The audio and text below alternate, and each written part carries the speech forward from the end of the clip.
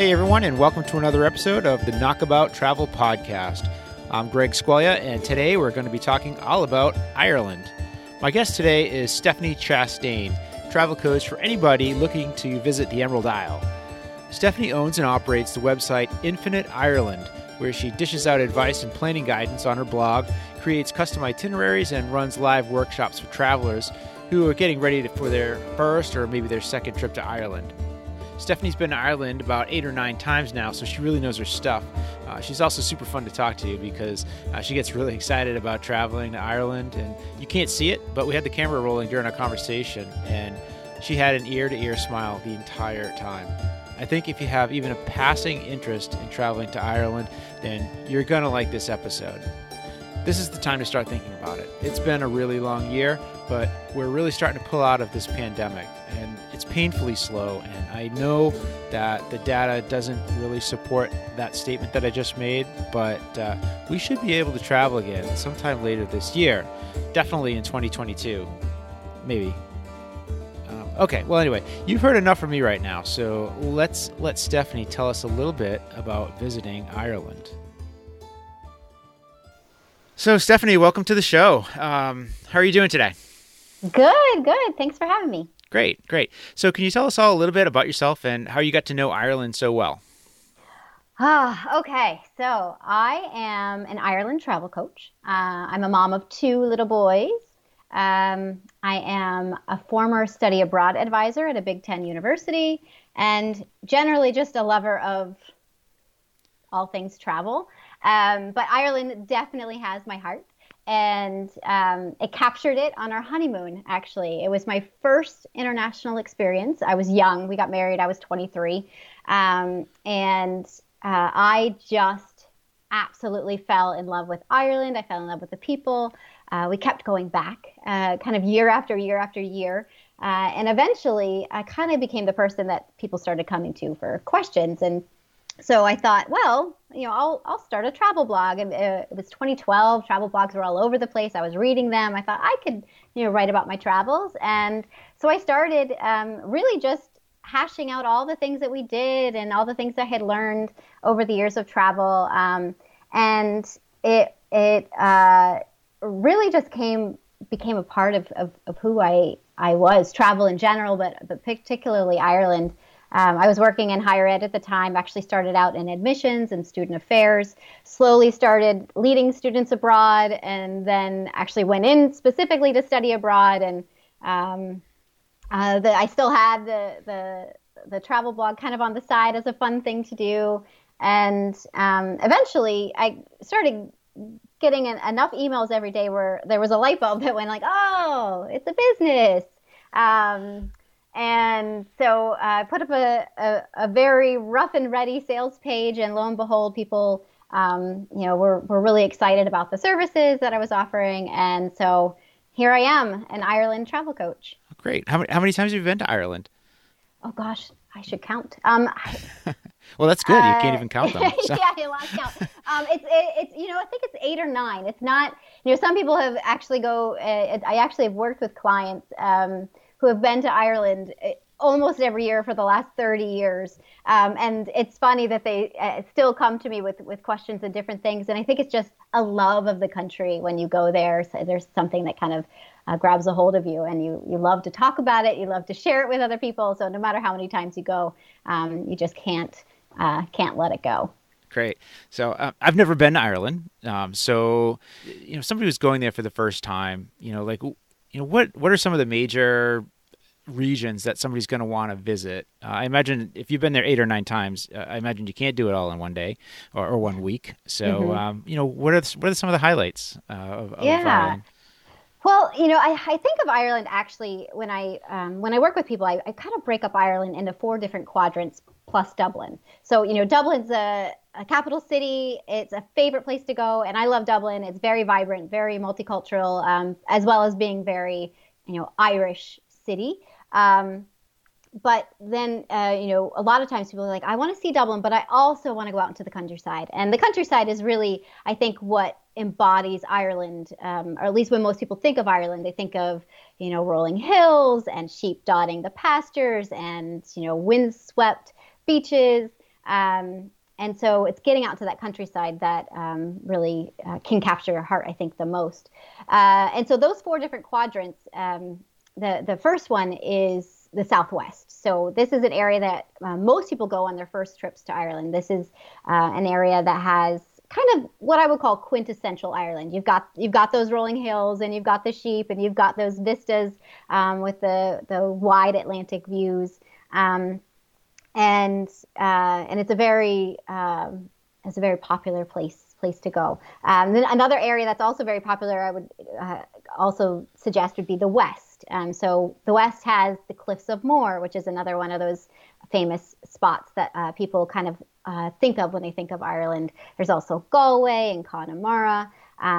So those are kind of the first 2 main sections of Ireland that people tend to kind of gravitate to. But there's also the north, and the north includes Donegal, County Donegal, which is a part of the Republic of Ireland, and Northern Ireland. And so Northern Ireland, of course, is a part of the UK. Right. But that kind of that area of the island of Ireland is often grouped together because it has similar landscapes. Donegal is very wild and rugged and very, very beautiful and much less visited than maybe some parts in the Southwest. Have you spent much time up in Northern Ireland as well? Yes, I have. I love Northern Ireland. Belfast is the capital there, and then all the way up the coast is Giants. The main attraction is the Giants Causeway. But there's also all of these small sites all along the way that I think for most people surprise them because they kind of just think of Belfast and Giants Causeway, but you get these small pockets of spots where you can stand on a cliffside and see Scotland in the distance. So when I think of Northern Ireland, I think like Game of Thrones. Wasn't that filmed up there? Yes. They have. There's a bunch of different tours you could take to go to all the different filming sites of the Game of Thrones, and quite a bit of it was filmed in Northern Ireland, some also in Croatia and a few other places in Europe, but primarily in Northern Ireland, which is actually really cool because you can even have some of the sites even have pictures of the actors kind of standing in that location, and you can see the location right in front of you, and it's a pretty cool place to see. Cool. So, like on that same thread, like are there any cultural differences between the Republic of Ireland and Northern Ireland? I mean, I would imagine so, given the history, but yeah, if you can kind of go into some of that too, that'd be great. Yeah, absolutely. There definitely are some cultural differences. I think the number one thing is religion, and that's really the crux of the difference between Northern Ireland and the Republic, or at least the initial difference. It's funny when Joe and I have gone into Northern Ireland, we always try to figure out, like, how do you know you're here in Northern Ireland versus being in the Republic? The first thing actually is that the the signs are posted in miles instead of kilometers. And that's a silly thing, but that's actually the number one marker for me to say, okay, I'm actually in Northern Ireland now.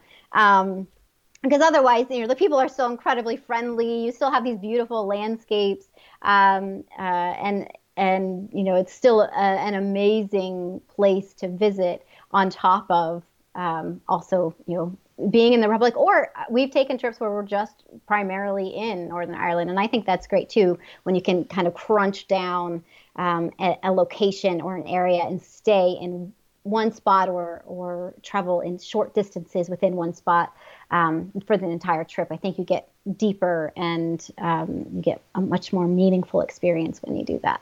Sure. Okay, so we've got the Southwest and the West with the rolling hills and the Cliffs of Moher.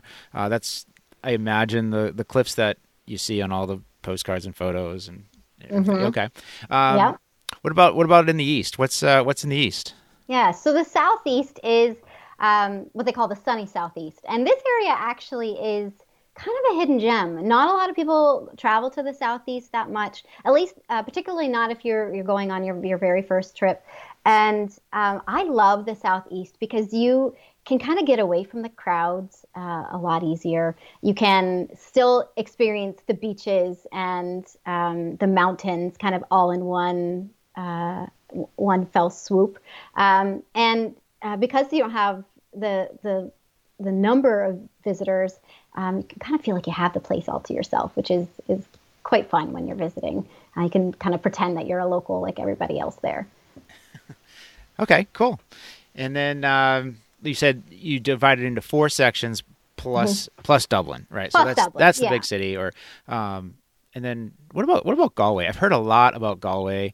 The guy who helped us buy and sell our first house, he was from Galway. He was a realtor. So I've heard a lot about it. What goes on there? Galway is amazing. It's this true Irish city, and it also has a university town, so it's very, very vibrant. We have cobblestone streets with pubs lined, all up and down with mom and pop shops kind of sprinkled through. So if you want, a good pub nightlife with, cozy pubs with peat fires, traditional Irish music, traditional Irish dancing, all that's along the ticket way. right there. Yeah, right? I mean, you kind of have this place where you can have everything else that you might want, museums or seaside walks along the promenade, as well as then at night, Sure. that Irish pub culture that, you might want to partake in. Yeah, see, that's what I envision, like a dark pub with stone walls and big beer and slapping the table. And That's right. Yeah. All right. So it sounds good. And they also have an arts festival there too, don't they? Is that like an annual thing? Yes. Kind of reading about that. Huge Arts Fest. Festivals in Ireland in general are really big, and Arts Fest in Galway is one of the favorites. People come all over the world to participate in the festival, and just not only just to sell their art, but also just to go and participate and see what they've got going on, as well as when festivals happen in Ireland, whether it's the matchmaking festival in Lisdoonvarna or the arts festival in Galway, you have kind of the festival activities during the day, and then the concentration of the Irish music and the dancing and all of that at night. So what's a matchmaking festival? I mean, I never heard of that, and it sounds curious. Yes. So Lisdoonvarna is in County Clare. It's this tiny town, and not the only thing, it's actually got a couple of great pubs and, some really nice, it's a really great location to visit, the Cliffs of Moher, and lots of different things around it. But the one thing it's known for is this matchmaking festival. It's a long festival over the course of about a month in September. And there is a matchmaker, a true person who will match you up with someone else. People between the ages of 18 and 80 can participate. And so it's a really interesting, long-standing tradition. Most people go there for kind of all the other things that are going on in the town during that time. But so fun, so unique, so different than kind of the usual festivals that you might see elsewhere. Okay, well, so for everybody out there that's sick of online dating and Tinder and all that stuff, you just go to Ireland and somebody will do it for you, right? He's got a big book of names and all sorts of different things, and you never know. Okay, cool. All right, so the people in Ireland, right? So I was working one day and I came across somebody that was from Ireland, and I said, yeah, I'd really love to go there. And she's like, oh, you should do it. You should do it. They love Americans over there. And then she said, did you have kids? And I said, yeah, I've got 2 kids. And she goes, oh, we'll just wait until they're grown up. And then you might not want to bring them. So, I mean, tell me a little bit about the people and traveling with families. I know your kids are probably young, so, I mean, I know you do it. But, tell us about traveling with a family and, what can be done with that. Yeah, it is different. So, I mean, I've traveled with kids. I've traveled without kids. And I will never be the one to tell a person, go. It'll be just like you would, have a vacation on your own. Traveling with kids, no matter what, I don't think no matter where you go, no matter where, isn't always a vacation. There are certainly challenges, but I will say that our trips with our kids have been so meaningful. And they're young. My oldest is 4 and my youngest is 2. So they both went when they were about 6 months and about 2. Oh, that's brave. They were pretty young. We weren't doing very many late nights in the pubs, I'll tell you that. But everywhere we did go, it was almost like an automatic open door. Because when you have kids, people just gravitate towards them. So when in Ireland, I think people go to Ireland primarily because of the landscapes or what they've heard, but they keep returning because of the people. The people there are incredible. They are consistently named, in the top 5 friendliest, countries in the world. That's what I've heard. Yeah. And they are truly curious about you. And so when you open yourself up for conversation and fun, they're going to bring you right in to their experiences. And so when you have kids, I feel like that door opened even wider than when we were by ourselves. And so I would encourage people, if you do have young ones or even, even older kids, to take them, because I think to see the world through their eyes really gives you a whole new lens as well. And of course, you're educating and, giving your kids an experience that, whether they remember it or not, they're building a foundation for, future learning, future awareness. And so, yeah. It's just a broader viewpoint on the world. Absolutely. Yeah, absolutely. All right. So what's your favorite place? Oh, such a loaded question. Depending, yeah, it's hard to say. And I get this question a lot, and I feel like the answer changes depending on my day. But when we first went to Ireland, like many people, we went to the Southwest. So that piece of that always is in my heart. But so I love the Southwest, particularly kind of a little bit more off the beaten path in the Southwest, West Cork. So Cork is a city in the south of Ireland. It's the second biggest city in Ireland. And outside of the city is this beautiful kind of wild and rugged, very similar in concept to what I described Donegal being, kind of a wild and rugged landscape. But the infrastructure nearby, the tourism infrastructure nearby is really nice, because you can kind of zip down to the southwest, be in a hub town like Killarney, and get down to the West Cork area, the area that's maybe a bit more isolated pretty easily. And so that's definitely a contender for one of my favorite places, because you can kind of have the best of both worlds of the opportunities of kind of a busier town or several busier towns nearby, and as well as that remote kind of wild landscapes that you can experience kind of all on your own. Cool. All right. And, whenever we travel, we always are looking for some new food to eat. What's the food like over there? What do they like to eat? And, how is it? I love the food in Ireland. It often gets, I think, a bad rap, right? Like, corned beef and cabbage, St. Patrick's Day, and we don't know how to cook it, and it just comes out like a boiled mess. And I'm sure they're not serving that over there. Yeah. Exactly. You get all the stereotypes of Irish food, and it's, doesn't sound particularly appetizing. But the food in Ireland has gone through such a transformation, I think, in the last 15 years or so. The farm to table movement is alive and well in Ireland. And I think that's why it's a surprising destination for food, because if you go into a pub in Dingle, you can order a fish that was caught that morning, and there's a sign outside that says the fisherman's name on it.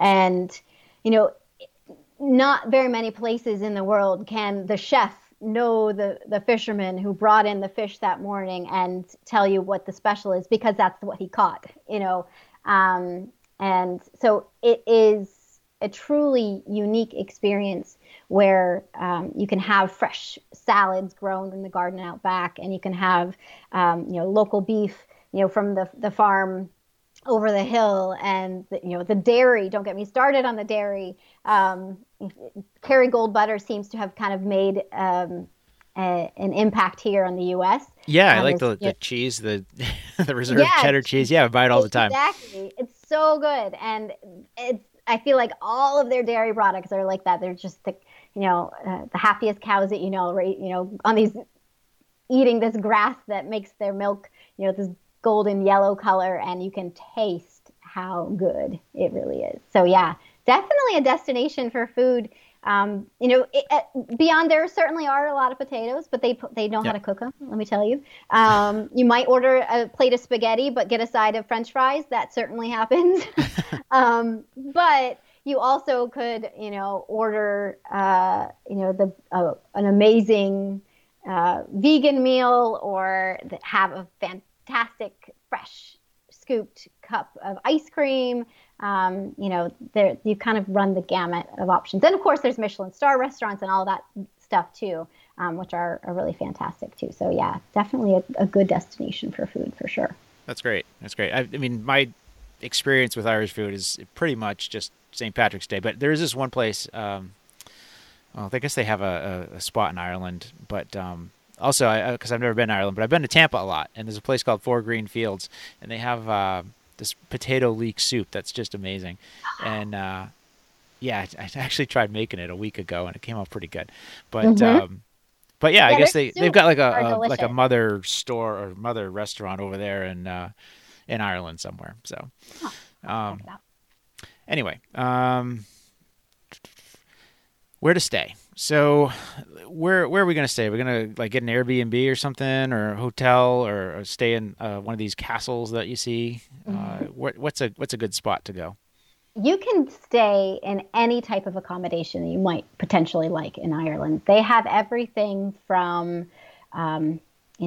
glamorous glamping pods to castle 5-star stays.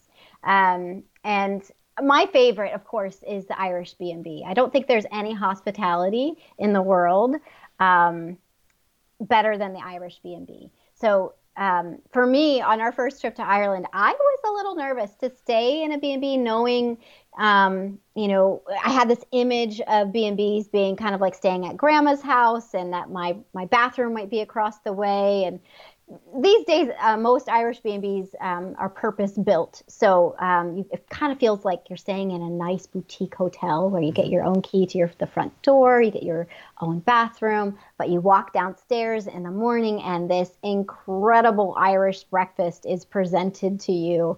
And we're talking, you can have almost anything that you might want. The typical Irish breakfast, you're looking at eggs and sausage and bacon and tomatoes, black and white pudding potentially, but also then a continental breakfast with yogurts and cereals and fruit.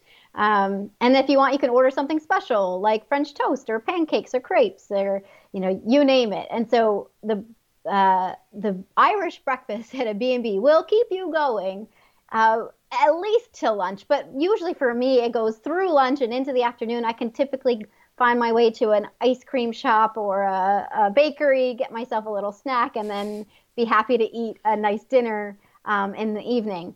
So it's a money saver too, because you do actually get quite a bit of food. But also, I think the best part, not only do you get this wonderful spread, you also then have the opportunity to chat with other travelers, your hosts, get insights on what to do in the area, things that might not be in guidebooks or might truly just be in the backyard of the B&B. I remember one time we were chatting with the host, and I mentioned that, I like to visit ring forts and fairy forts. And she's like, oh, we got one here in the backyard. Let me finish up breakfast and I'll show you. She walked us out backyard. We got a whole tour of the backyard ring fort, but then also a history lesson on everything in the area from prehistoric age up to current day. What her son was managed a nursery there as well, and how he did business.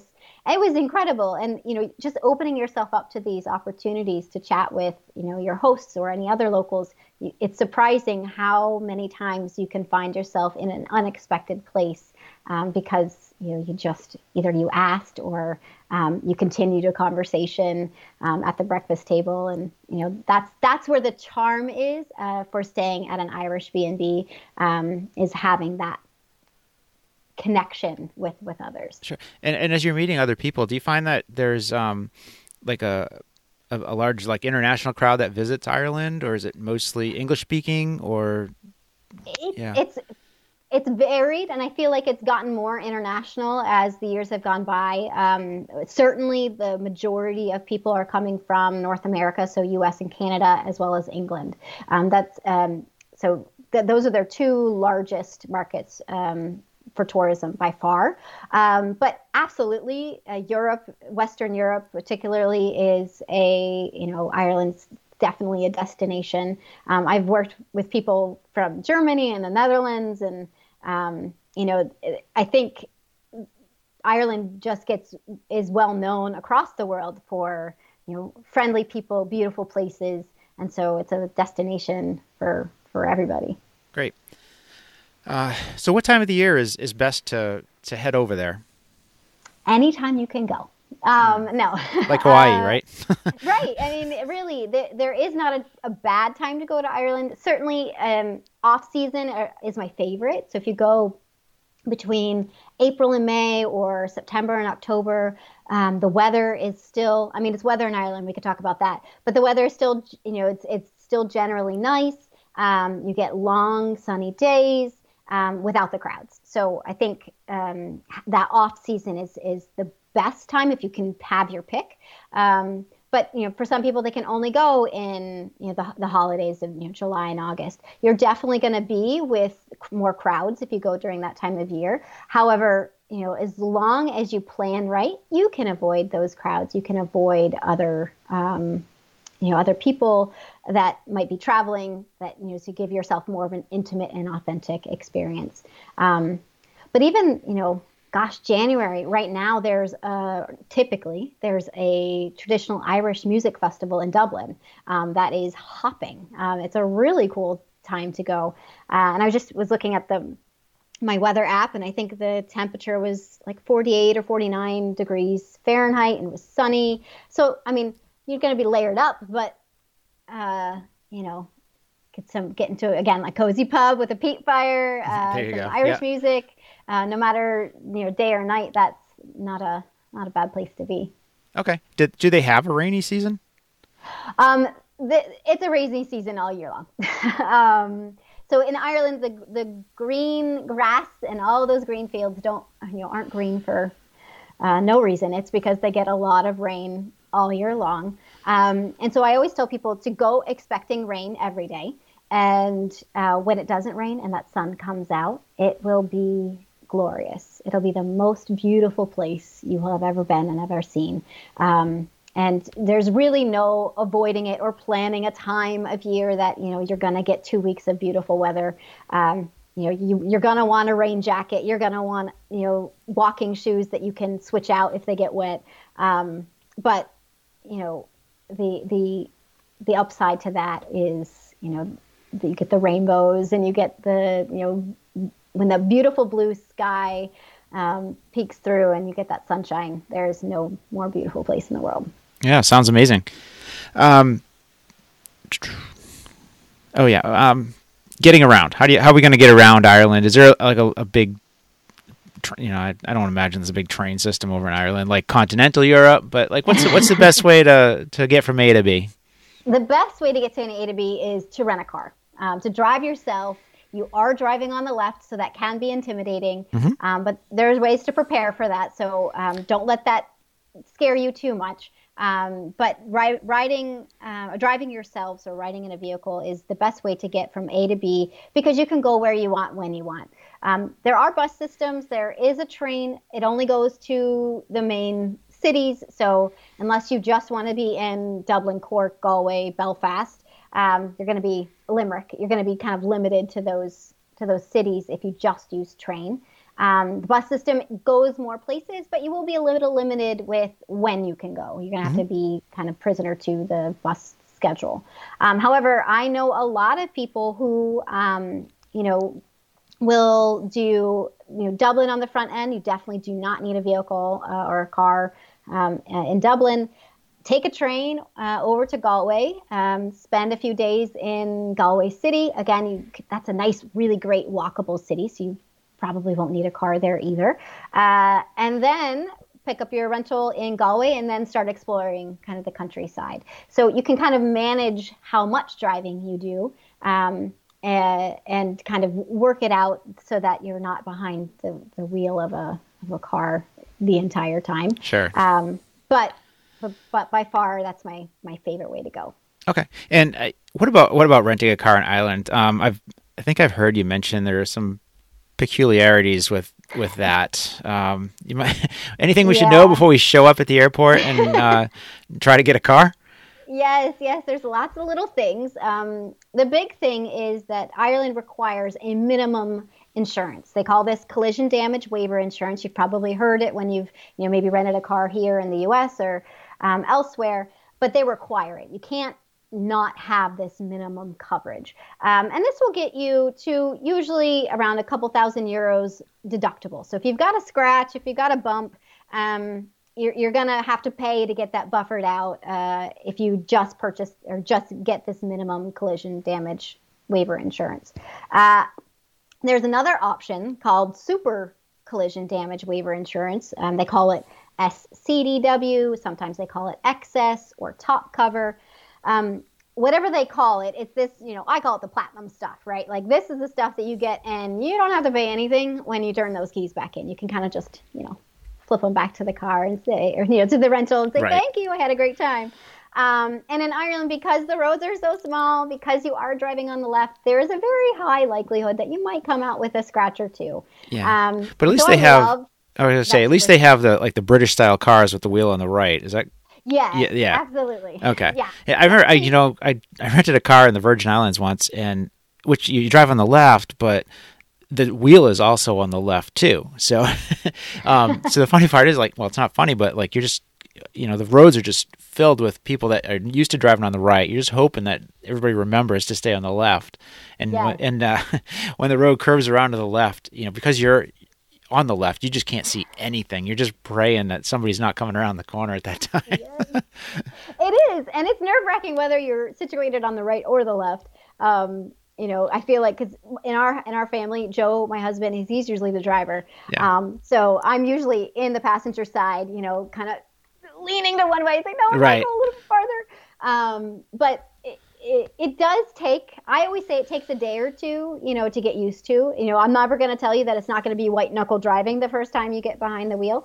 However, you can do things like look at Google Maps before you leave and actually drive the Google car to your destination to see what the roads would look like as you're driving on the left. You can do things to prepare that will allow you to feel a little bit more comfortable when you arrive. So I always suggest, rent the car, get the super cover. So when you get that scratch or you run into a hedge and, there's a couple little dings in the car, you can laugh about it and keep going. You don't have to worry.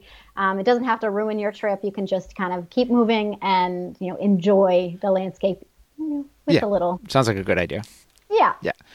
So, okay, cool. Now let's see. Let's say somebody's going to book a trip to Ireland. They may not be, this might be the only time they go for a while anyway. How much time should we allot to visit Ireland if we want to, see most of, probably not everything, but, a lot of the major sites, maybe a couple different regions anyway? I always suggest, I think 10 days is a good minimum. Certainly if you have a week or, just a long weekend, great. Just kind of draw back what you think you can accomplish. But if you've got 10 days, 2 weeks, or even more, you're in a really good range to see quite a bit of Ireland and, mark off a few things that you'd really like to experience. We talked about those quadrants, kind of the southwest, the west, the north, and the southeast. I always say that, pick a quadrant and stay in that quadrant for about a week. That will allow you to really experience the region, not spread yourself out too thin, trying to kind of get to the next place, to the next destination. You'll find yourself not behind the wheel, the whole time, and you'll probably experience a bit more. So if you kind of compartmentalize your trip based upon the number of days that you have. So if you have 2 weeks, then you can kind of fully explore 2 regions. If you've got a week and a half, you can kind of do a region plus Dublin, or Dublin and one and a quarter of a region. You can kind of budget a little bit, but give yourself that space to plan a trip that's doable and enjoyable and not going to make you feel like you need a vacation from your vacation when you get home. Sure. All right, cool. So I think we covered a lot here. So, we can just wrap it up. If you just tell us a little bit about Infinite Ireland, which is your website, of course. Yeah. And what you do over there. Yeah. So Infinite Ireland is my site. It's a kind of a first-timer's guide to planning a trip to Ireland, particularly if you're kind of more interested in an authentic, immersive experience. I always say that, a trip to Ireland is best not done by bucket list items, by, experiences that make something meaningful. And so I help people kind of plan those meaningful trips, those lifetime trips. And so I have a few different services. My signature service is Ireland Travel Coaching, where we hop on a phone call and we map out a plan for their trip. We go through kind of the itinerary and even nuts and bolts about, tips on how to drive on the left and, what's the best way to avoid fees at the ATMs and that type of thing. And so I'm not a travel agent. That's something I think that's pretty unique in the travel world. I would consider myself a coach or a consultant.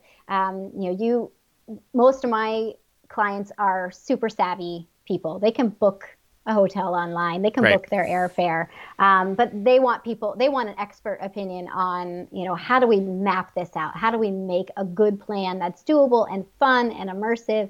And so that's what we aim to do. All right, cool. So, well, thanks a lot. Thanks for coming on the show today, and appreciate your input. And you've definitely got me thinking about going there sometime, in the near future, after all this craziness is settled. But it'll be worth the wait, I promise. I hope so. Yeah. All right, Stephanie, thanks again, and we'll talk to you soon. Thank you. All right, that wraps it up for another episode of the Knockabout Travel Podcast. So I was a little bit of a bad host. I forgot to ask Stephanie what her social channels are. So in addition to infiniteireland.com, you can find her on Facebook and Pinterest at Infinite Ireland, and also on Instagram at Ireland Travel Coach.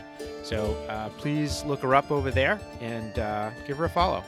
And you can also find those links in the show description of this podcast, and also on the show notes page at knockabout.blog/podcast. And if you have any ideas for the show, just please shoot them over to me. That's my email is Greg, Gregg, at knockabout.blog, and we'll be sure to take a look at them and see if we can make a show about it. Again, thanks for listening, and we'll see you soon.